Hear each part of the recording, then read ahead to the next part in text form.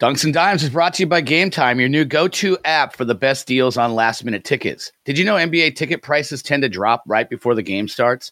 Game Time tracks prices in real time from thousands of trusted sellers, then shows you all the best last-minute deals with prices up to 60% off. More than 12 million fans have downloaded the Game Time app and discovered the fastest, easiest way to get into the game. And I've downloaded the Game Time app, and I can be one to say that this is definitely very slick. I have it. I live in the Seattle area, so it shows me everything that's going on in the area. It has pictures of the seats, basically the view you would have at the game if you bought the tickets, right there on the front page of the app. So you can scroll through, and as you're scrolling through, you can see the different vantage points that you would have if you bought those tickets. So really slick, as I said, really easy to use. I would definitely recommend it. So head to the App Store or the Play Store if this sounds like something that you'd be interested in. Download the Game Time app and score awesome deals on last-minute tickets.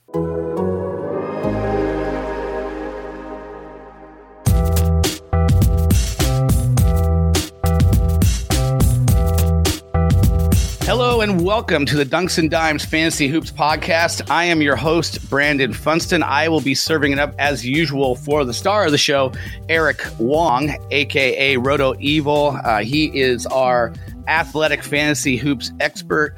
You can find him there with his columns on a weekly basis. He's also has his own website, rotoevil.com. I would encourage you to check that out. How's it going, Eric? It's going great. How are you doing, Brandon? I'm doing good, man. It's been a busy week all around, and there's been a lot of stuff going on in the fantasy hoops world that we'll get to talking about here in just one moment. But first, I want to let everybody know, as I said, you can find Eric's columns at The Athletic, and you can follow The Athletic fantasy stuff at The Athletic FS. You can get 40% off The Athletic if you go to theathletic.com/dunks and dimes. Subscription there will also allow you to check out all of our NBA podcasts, including No Dunks, Back to Back, Hoops Adjacent with David Aldridge, and the Daily Ding. There's several great team-specific NBA podcasts as well. Pretty much something there for every kind of NBA fan. So be sure to check that out. So, all right, I mentioned there was a lot of stuff going on in the fantasy hoops landscape. Eric, you wrote about that this week on The Athletic, the roster repercussions of some big injuries and a major suspension. I guess let's start with that one. First of all, the injuries. We're talking about Steph Curry. We mentioned this last week in our podcast that we didn't know at the time if he'd end up having surgery on a broken hand. That turned out to be the case. He sounds like he'll be out for about 3 months. Zach Collins also hurt his shoulder in Portland. He'll have shoulder surgery. He's out 4 months.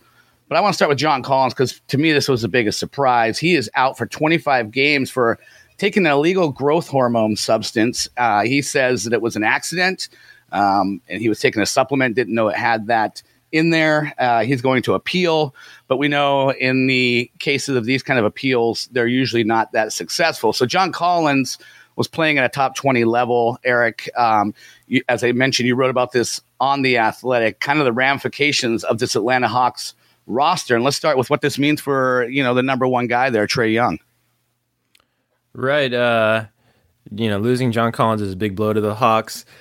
And he's, good pick and roll partner for Trae Young. In the first game without him, Trae did not perform very well. Just 3 for 12 from the field, 0 for 8 from 3, only 9 points, 3 assists. One of probably is definitely his worst game of the season.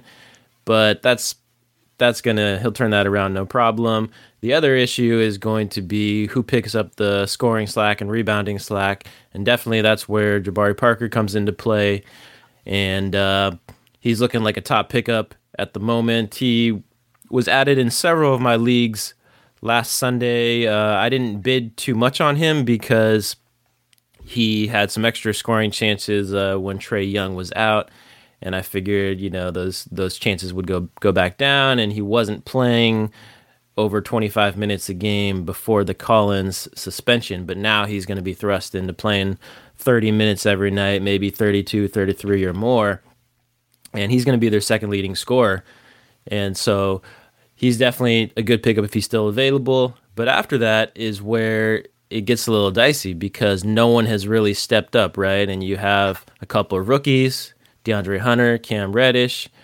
You have Kevin Huerter, who has yet to really build on what he did last year. You have Alex Len, who has been a huge disappointment. There are other big men, Damian Jones and Bruno Fernando, are getting minimal minutes off the bench, and it's kind of like a messy center situation there.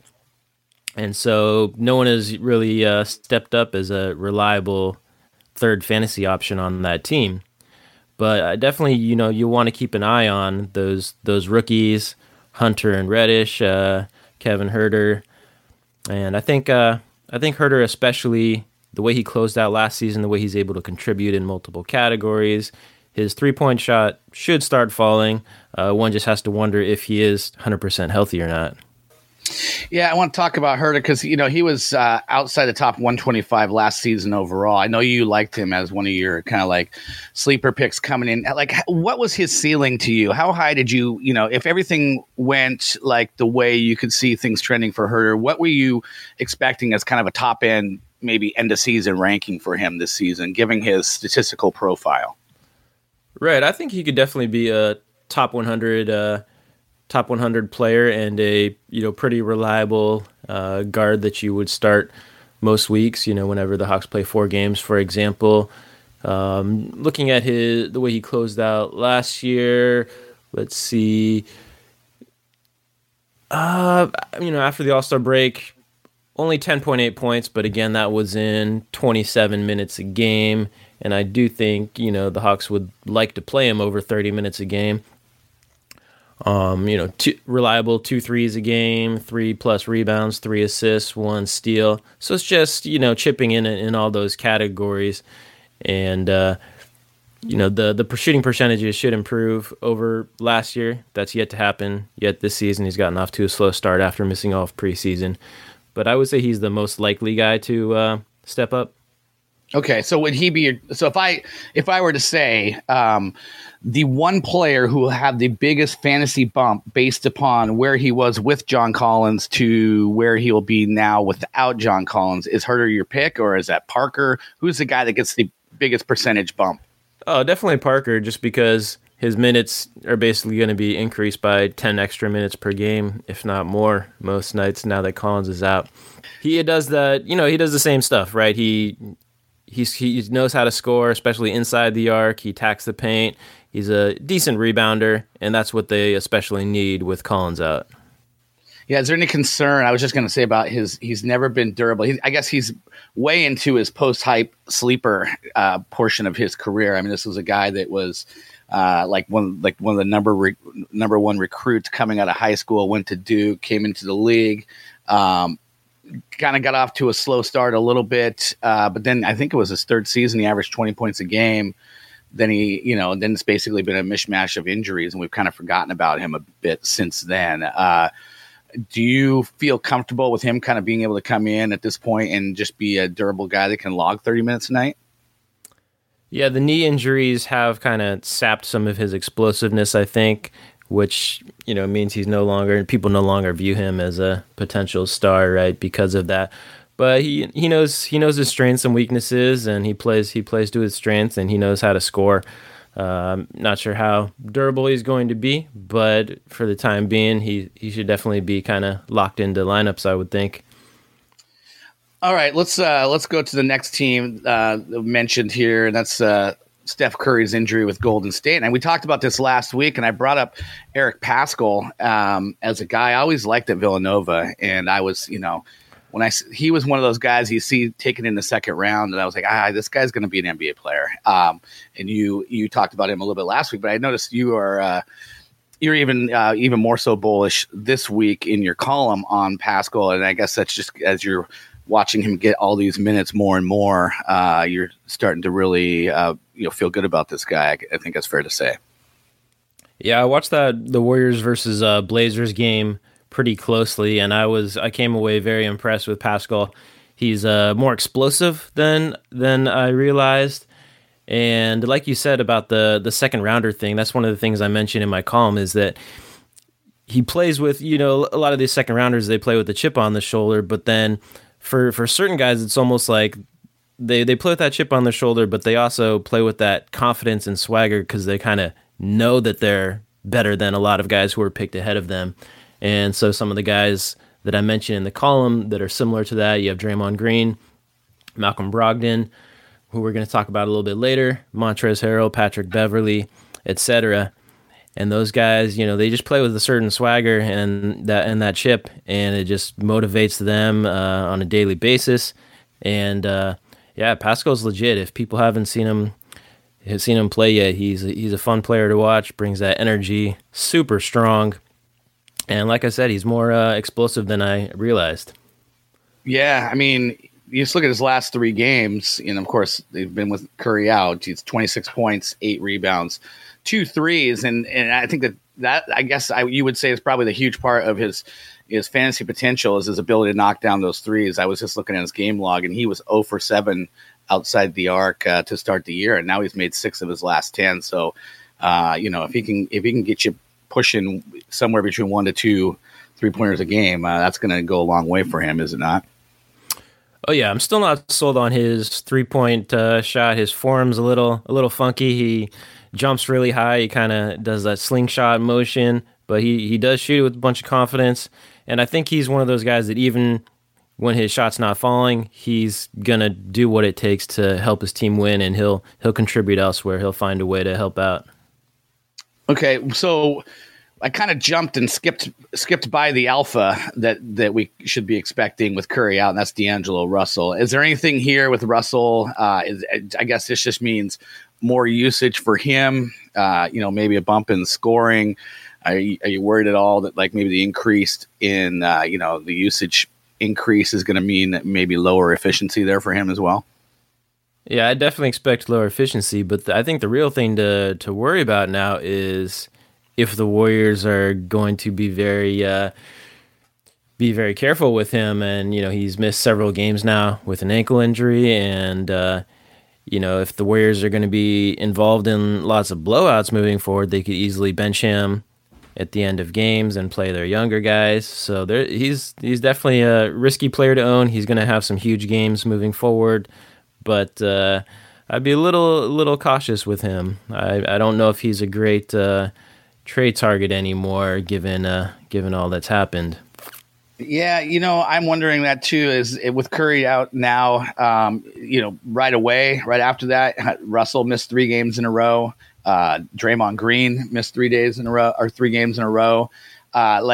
Maybe it's just the team just deciding, okay, with anybody that has any sort of health question marks, we're just going to let them sit. We can play the cautionary role because we can see the writing on the wall for this season. Do you think that's something that might be going through their mind? And if so, how you mentioned maybe you're going to have to be a little bit concerned about maybe early benchings and blowouts. And as I said, maybe games that the guys aren't playing that they might normally push through and play in.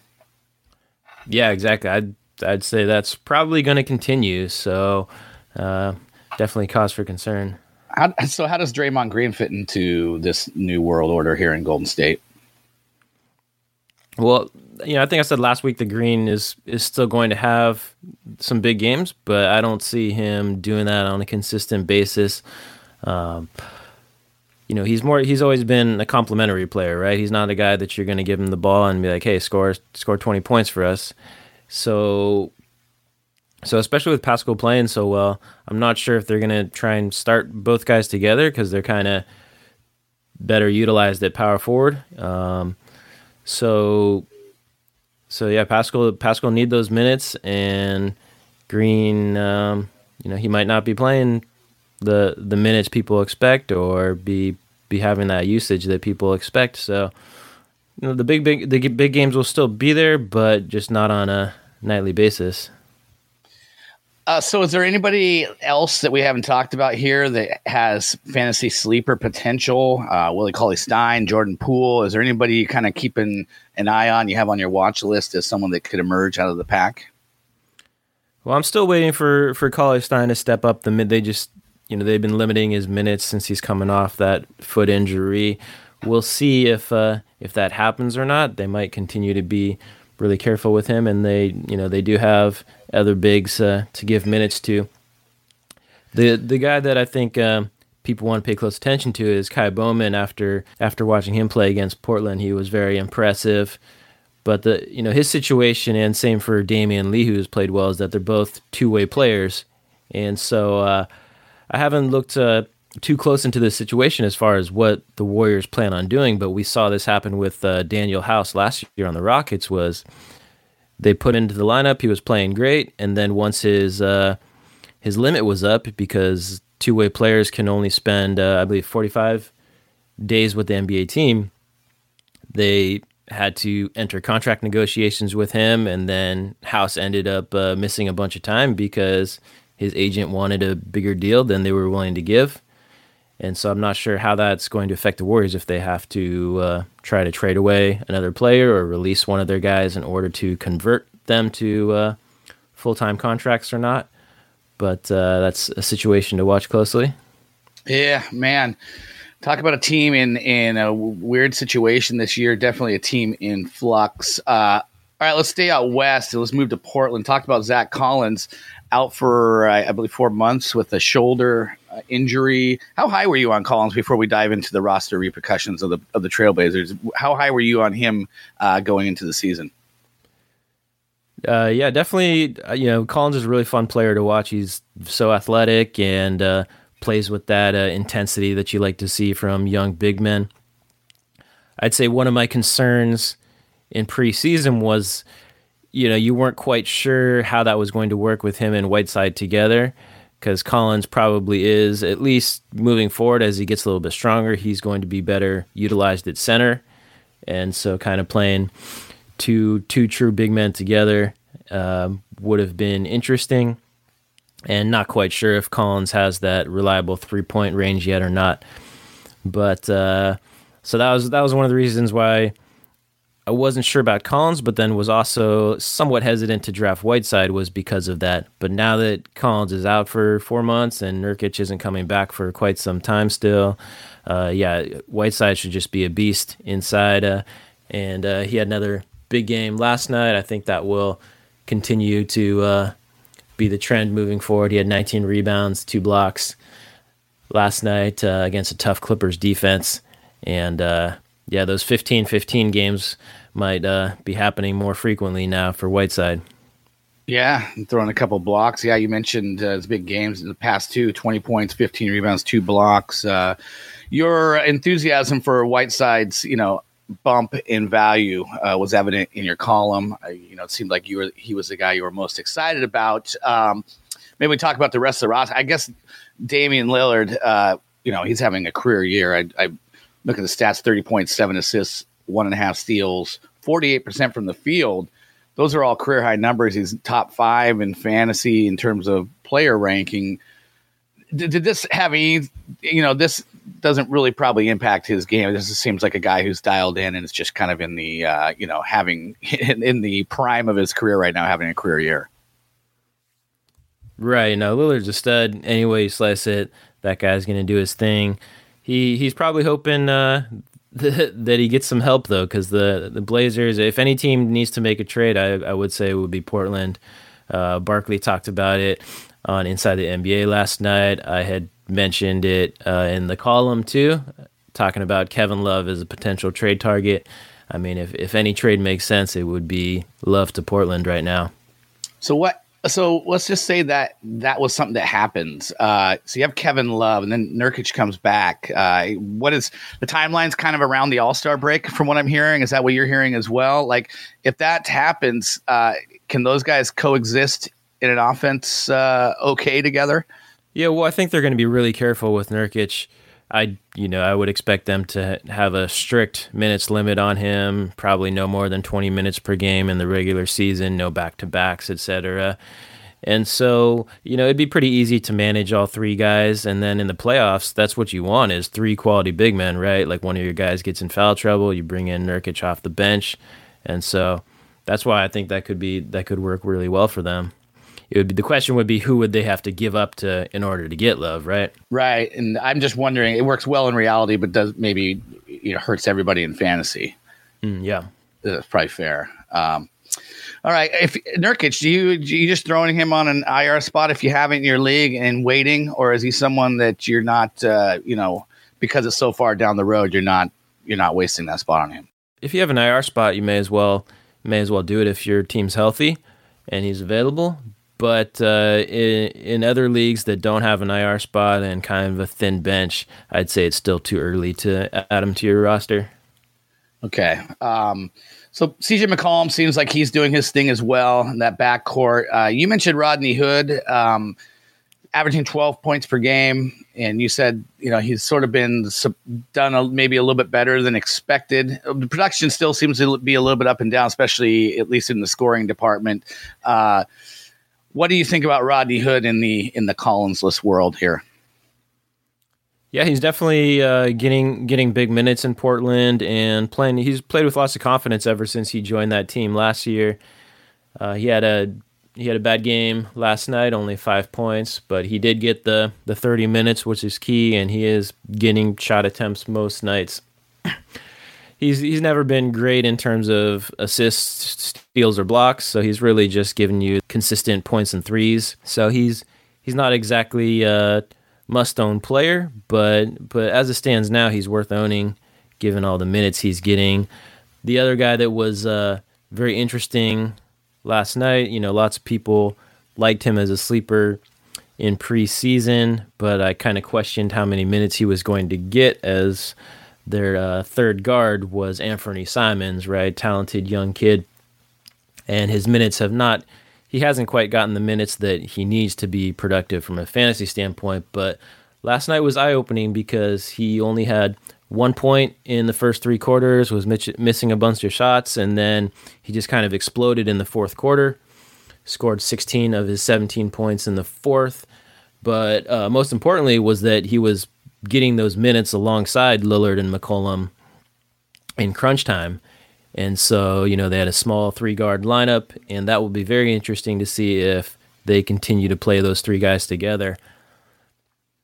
Yeah, Simons is somebody that my son, who is 13 now, knew before I did, which means he must be really big on YouTube, because that's where my son spends a lot of his time. Must be a lot of high school and stuff, kind of highlights of him. But guy can score. He's an exciting young guy. Maybe he is someone that if there's a Kevin Love deal, you would think that there is an excess there in the backcourt, that he might be someone the Cavs would be interested. You think that's fair to say?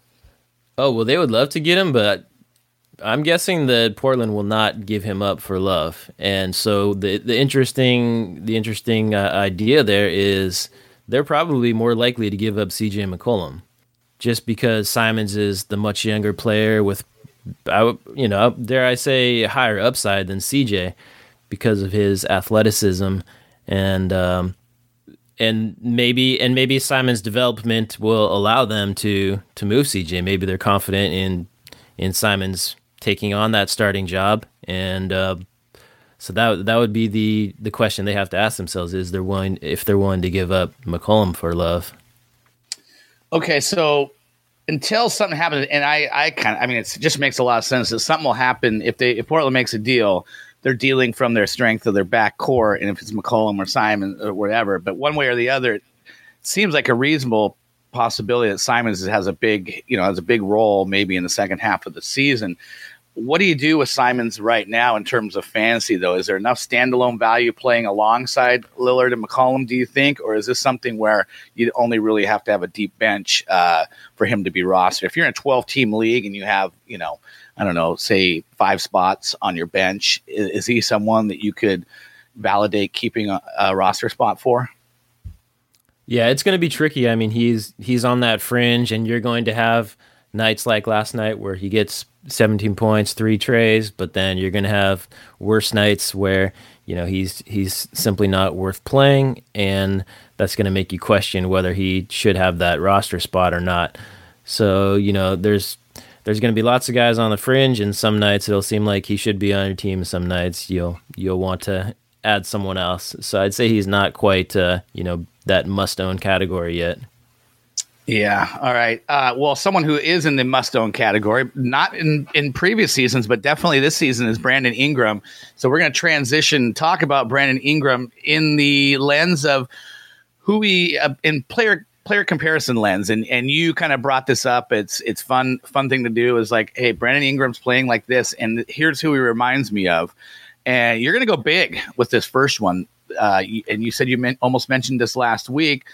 But you're likening Brandon Ingram to a young Kevin Durant. So I'll just leave it at that and let you explain yourself. Right. We talked about Ingram last week, and, I was already thinking of the Kevin Durant comp. But then after the podcast came out, I watched their game against the Nets, and he just lit them up. 40 points, super efficient, 17 for 24 shooting from the field. And yeah, I mean, there were some Durant comps for Ingram coming out of college, but those definitely died off the past 2 years as Ingram struggled to make that jump, right? But the change of scenery has really helped him immensely, and he looks like a completely different player this year.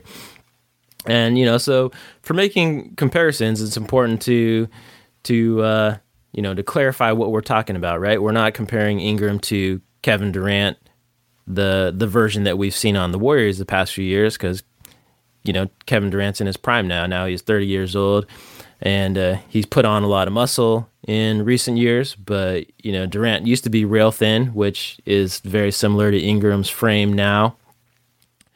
And so if you look at the comparisons at the same age, Ingram's in his fourth season at 22 years old. That's circa 2010-11 season for Durant. He had just led the league in scoring the year before. In 2009-10, Durant led the league at 30.1 points per game. But he did so making just 1.6 trays per game. He was super aggressive, attempted a career-high 10.2 free throw attempts that year. And if you look at the majority of his field goal attempts when he wasn't attacking the basket were from the mid-range area. And that's always been his comfort zone. Durant could easily shoot more threes if he wanted to, but he's just more comfortable in the mid-range, and it's just so easy for him to get to his spots. And that's what I really like about Ingram is this season is that he's not settling for what the defense is giving him. He's just going to get to his spots.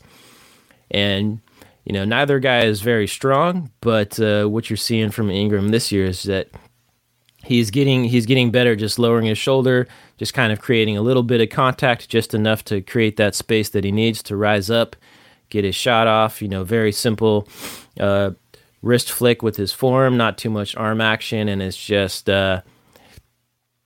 looking really pretty for him. And he's scoring like a beast. And if you compare their extra numbers, right? Like Ingram is currently averaging over 7 rebounds, 4.3 assists, and he's doing that in less than 32 minutes per game.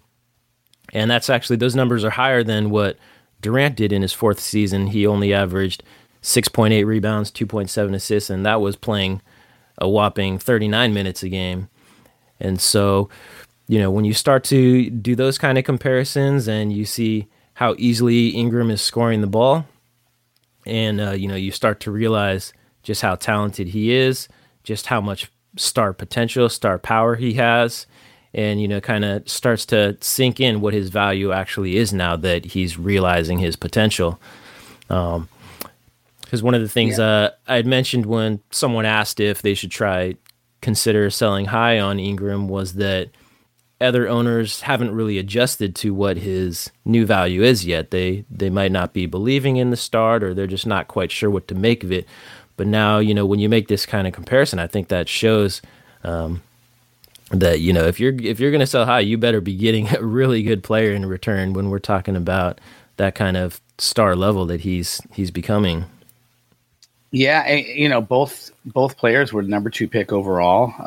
Similarly built. The thing I like, you look at him, he's playing actually 2 minutes less than basically what he played in Los Angeles the last couple of years. And it's not like he wasn't asked to be the man there either, so he's the man there now in New Orleans. And certainly it's a better surrounding cast, but it just feels like a guy who's just taken another step in terms of confidence. And I out here in Seattle, Kevin Durant was a Seattle Sonic his first season. That guy was skinny, and he just kind of surfed around the perimeter and never went inside, and basically just took a bunch of outside shots. And you could tell he was going to be good, but man, there is a lot of physical maturity and mental maturity that has to happen for these guys when they come into the league. So I think you're right. I think a lot of people are just still stuck with the image they have of Ingram in Los Angeles. But does this change at all? I would say, man, sure seems like it's confident. And when Zion Williamson comes back, probably not that big of a change. But is there any concern there?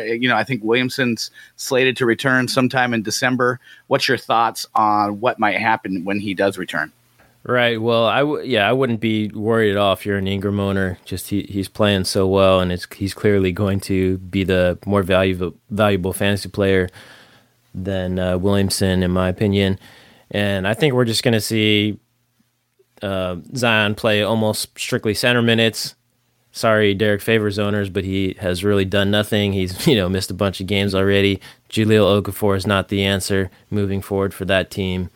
And so it should be just a fun run and gun team. Zion at center, Ingram getting, continuing to being their go-to scorer and getting all the looks he wants. And it should be a fun team, even more fun team to watch because they're already pretty fun.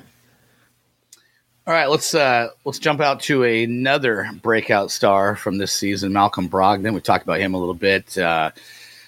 He is a top 12 fantasy commodity at this point. He's been, I think, everybody liked him, but he's been even better than anybody could have imagined. I'll let you reveal your player comp. I'm actually old enough to remember this guy very well. I think it's a good comp. So why don't you throw that one out? Yeah, I mean, definitely Malcolm Brogdon deserves us talking about him, and I was kind of struggling with a more modern player comp, right? Because he is a pretty unique player. He's not really a high volume shooter like some of these guys, like a Curry or Lillard. He's not super explosive, compared to Westbrook or someone like that. So I took it a little old school and went with Andre Miller, but with the 3-point range and more hops. Andre was kind of a below the rim player, but for the people who are old enough to remember, Andre Miller was super steady floor general, very smart decision maker. He had a career assist to turnover ratio over 2.7, and anywhere close to 3.0 assist to turnover ratio is very good. And despite not having much hops and being a limited athlete, he still played in the NBA until he was 39. Super long career, and both guys have good size and strength for that position. They play at their own pace. They're very shifty, right? Good change of direction, good change of speed, and Brogdon has all of those tools. And I think what we're seeing now is that his usage was definitely limited, and his assists were definitely held back by having to play with Giannis because the ball was in Giannis's hands so much. And now that the ball's in his hands, his assists have shot through the roof. And, obviously he's super efficient. He's almost automatic from the free throw line. He's leading the league in free throws again this year. His 3-point shooting has actually been a little bit off, but he's going to shoot well from three, chipping in across all categories. And, so it's worth mentioning this comparison because Andre Miller was actually a very valuable fantasy player despite not making any threes.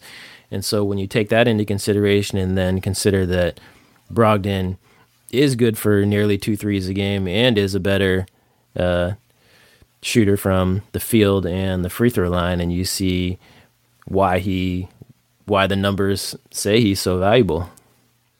Yeah, I appreciated Andre Miller an awful lot back in the day when he was playing. Yeah, you're right. That was it. Smart decision maker. That's what I remember most. He was a guy that kind of, other than the 3-pointers, as you mentioned, was just, putting numbers in most of the stat categories. I would kind of liken him to the guy on the pickup court that you're hoping ends up on your team because he's just one of those guys that plays smart and makes people around him better. I think the thing with Brogdon that maybe if you look at what he's done in the past and even in college, he was never. I mean, it seems like he was always capable of being a really good distributor, but his assists even at Virginia were right around 3 per game, and that was the way it was in Milwaukee. You mentioned, he was basically the sun was Giannis. He was the universe there in Milwaukee. So maybe that. But do you feel like in his current situation, the jump from like around 3 assists per game all the way up to basically he's averaging 10 assists right now? Is that something he can sustain, or are we expecting that number probably drops down, maybe 7 or 8 when it's all said and done? Right. 10, I mean, 10 does seem pretty high. His usage is obviously super high with Oladipo still out, and the Pacers kind of needing him to hold that team together with several new pieces, right? Like Jeremy Lamb and TJ Warren are good scorers, but they're not really playmakers. And, they have 2 big men in Sabonis and Miles Turner that he has to kind of create scoring opportunities for them. So he's definitely their number one playmaker. But so I kind of broke down Andre Miller's peak years after his rookie season. So from 2001 to 2009, his averages were 15 points, 4.3 rebounds, 7.6 assists, 1.4 steals on 46% shooting from the field, 81% shooting from the line. Just 1.1 threes per game for Andre Miller. Like I said, that was his biggest weakness, as you remember. But I would say, yeah, similar stats, I would say, for Brogdon can be expected moving forward, maybe a few more points. But yeah, the 4 rebounds, 7.5 assists is kind of what I would be expecting from Brogdon moving forward, like for the rest of his career, now that he's proven he's a more than capable playmaker.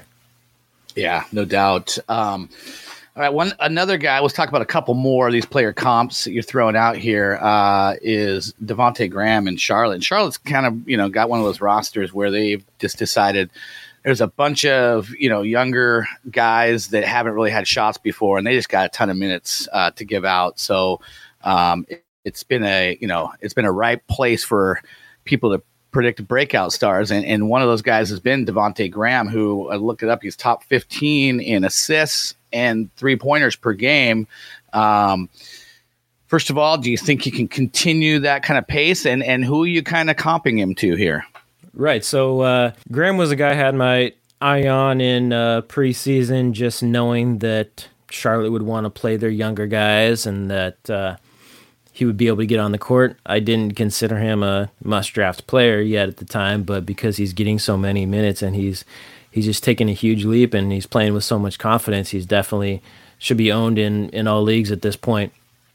And so as far as looking for a comp, I was looking for a guard that's similarly sized, maybe a little bit undersized, but one of the pluses for Graham is that he played all 4 years in college, so he kind of came into the league NBA ready.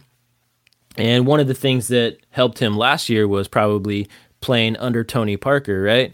So Tony Parker's retired now, but Parker was able to kind of act as that mentor for Graham in his rookie season, and I'm sure that's helped him out a lot. And so the guy that makes sense to me to compare him to is Fred VanVleet, another guy who played all 4 years in college. VanVleet was actually undrafted, Devontae a second-round pick, but both of these guys were hugely successful in college. VanVleet's Wichita State team went 91-15 his final 3 years. He played in one Final Four. He was 2-time Conference Player of the Year. And Graham was even more impressive. His Kansas team went 95-18 his final 3 years with him as the starter. They played in 3 Final Fours with him. He was 2-time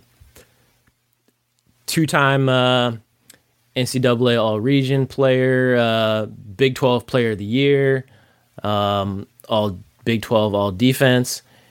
And, when you have those type of players, you kind of wonder what the NBA teams are looking at, right? Like they proved all they needed to prove in college, and yet, like I said, Graham still fell to the second round. VanVleet still went undrafted, and NBA teams are always hunting for that upside potential, right? But these guys are showing that they should have been first round picks.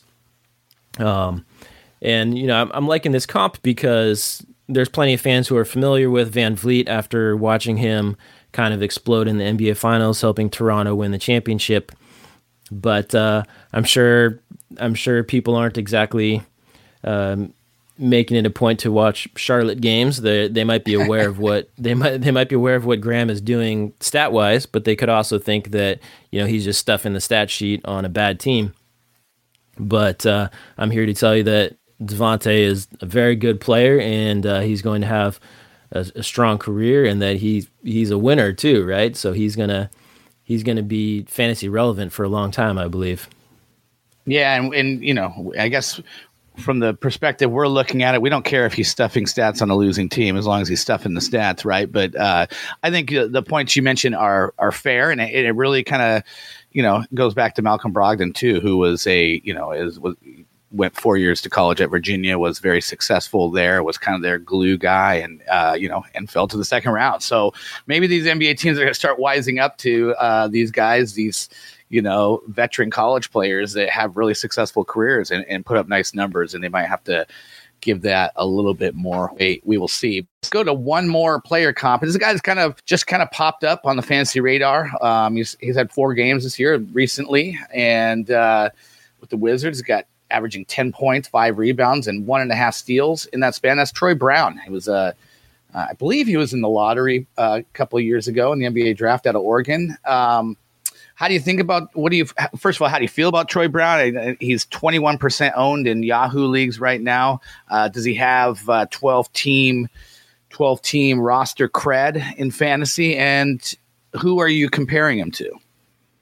Right. Well, I should clarify that my 12-team leagues are 16-man rosters, whereas many others are just 13-man rosters, right? So the main leagues I play in do go deeper than your average league, but I did add Troy Brown in several leagues over the weekend, and I felt like it was good to make a comparison for him because he still has played less than 900 NBA minutes thus far in his career.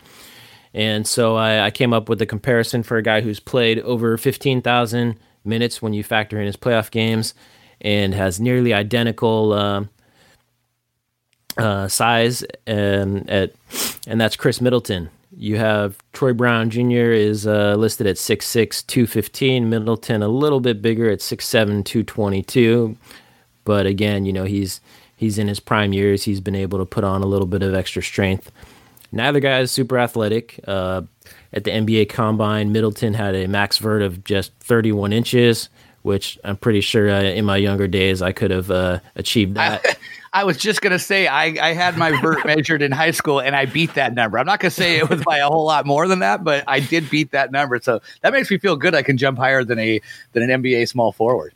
Yeah, no, low 30 vertical for an NBA player is not very good. And Troy Brown still was also just 33-inch max vert at the Combine. But both guys are two-way players, right? They work really hard on defense. And so in Brown's first game of the season, he scored, I believe, 15 points in limited minutes, made a couple of threes. And, that's usually what people look at. But I was actually watching his defense. And when he was on the court, he was the primary defender on James Harden, was isolated one-on-one in several situations. And, no one can contain James Harden or shut him down, I shall say. But, he held his own, was doing an okay job of keeping him in front of him, absorbing the contact. Obviously, Harden's a super strong player. And then he also took a charge on Westbrook in transition, with Westbrook running at him almost full speed. He flew back, 10 feet on the ground after that. But, it shows he's not afraid to put his body on the line and is willing to work hard on defense, which is what's going to earn him those minutes that he needs to put up stats, right? Right. I also like that both guys are capable ball handlers. I think I read that Brown played a lot of point guard growing up, so that helps with his ability to be a secondary ball handler. And obviously, the Chris Middleton that people know now is a very good kind of deadly 3-point shooter, but it wasn't like that for him In college, Middleton made just 32% of his threes. He shot just 31% from three as a rookie, but then that jumped to 41% in his second year. And obviously, it helps that he's been playing with Giannis, getting lots of open looks since then. And so, that's very intriguing for Troy Brown's future. I'm not sure if he's gonna be, a super reliable fantasy player this season. He's still just 20 years old, and even in Middleton's second NBA season, he got 30 minutes a game, but still his numbers were pretty modest. 12.1 points, 3.8 rebounds, 1 steal, 1.5 threes per game. And that was at the age of 22, whereas Troy Brown is a couple years younger than that. So he's going to be up and down. He's still very young. But I like that comp, and definitely I like Troy Brown's future. So he's a guy that people should be keeping an eye on.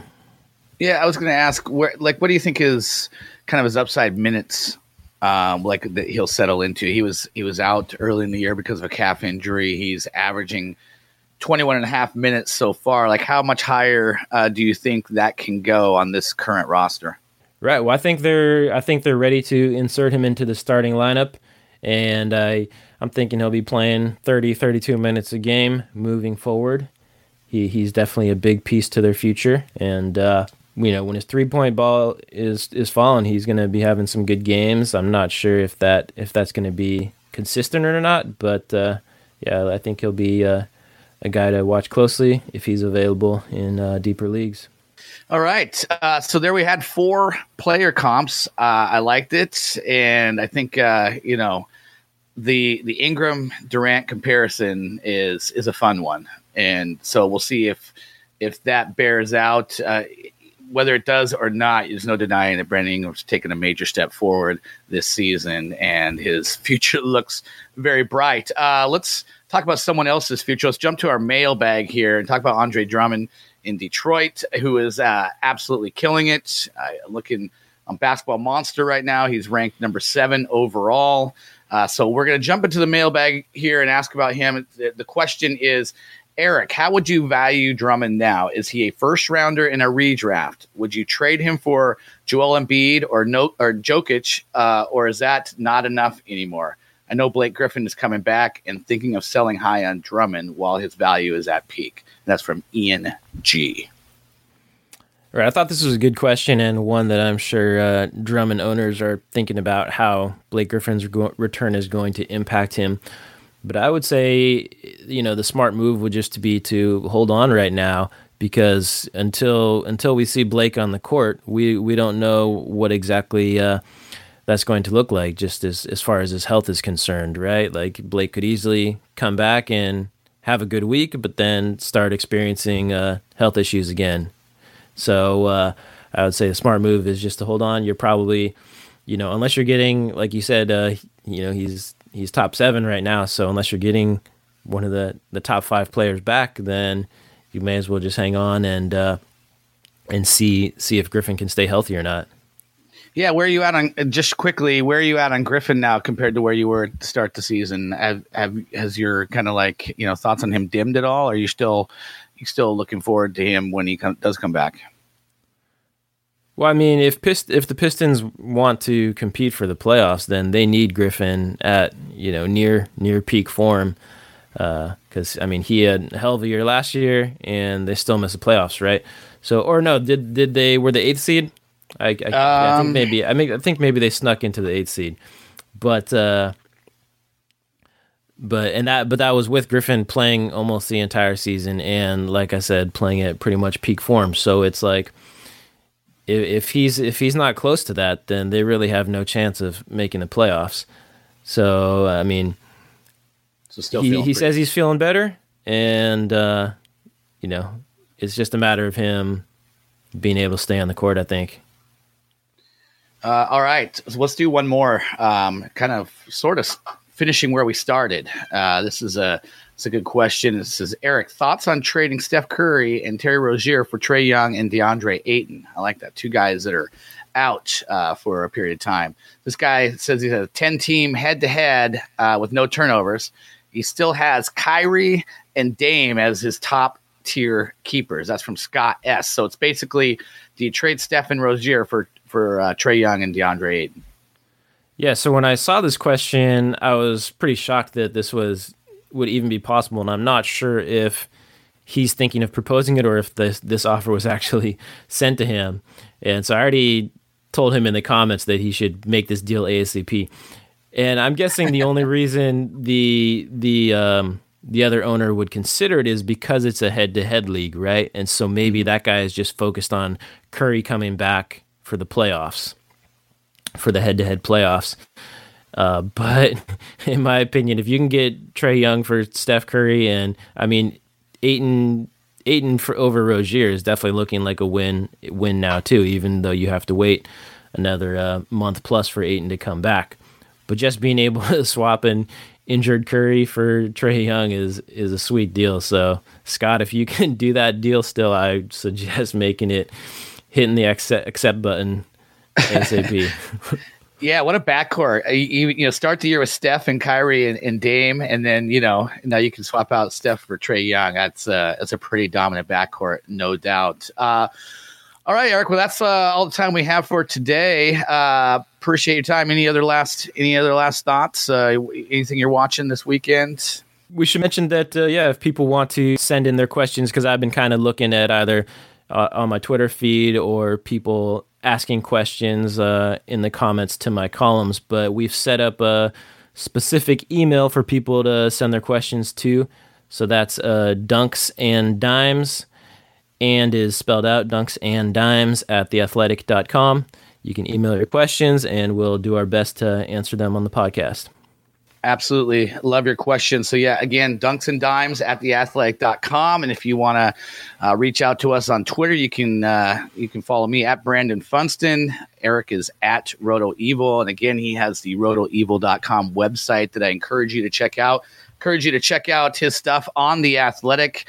As I mentioned off the top, he has a column out about roster repercussions.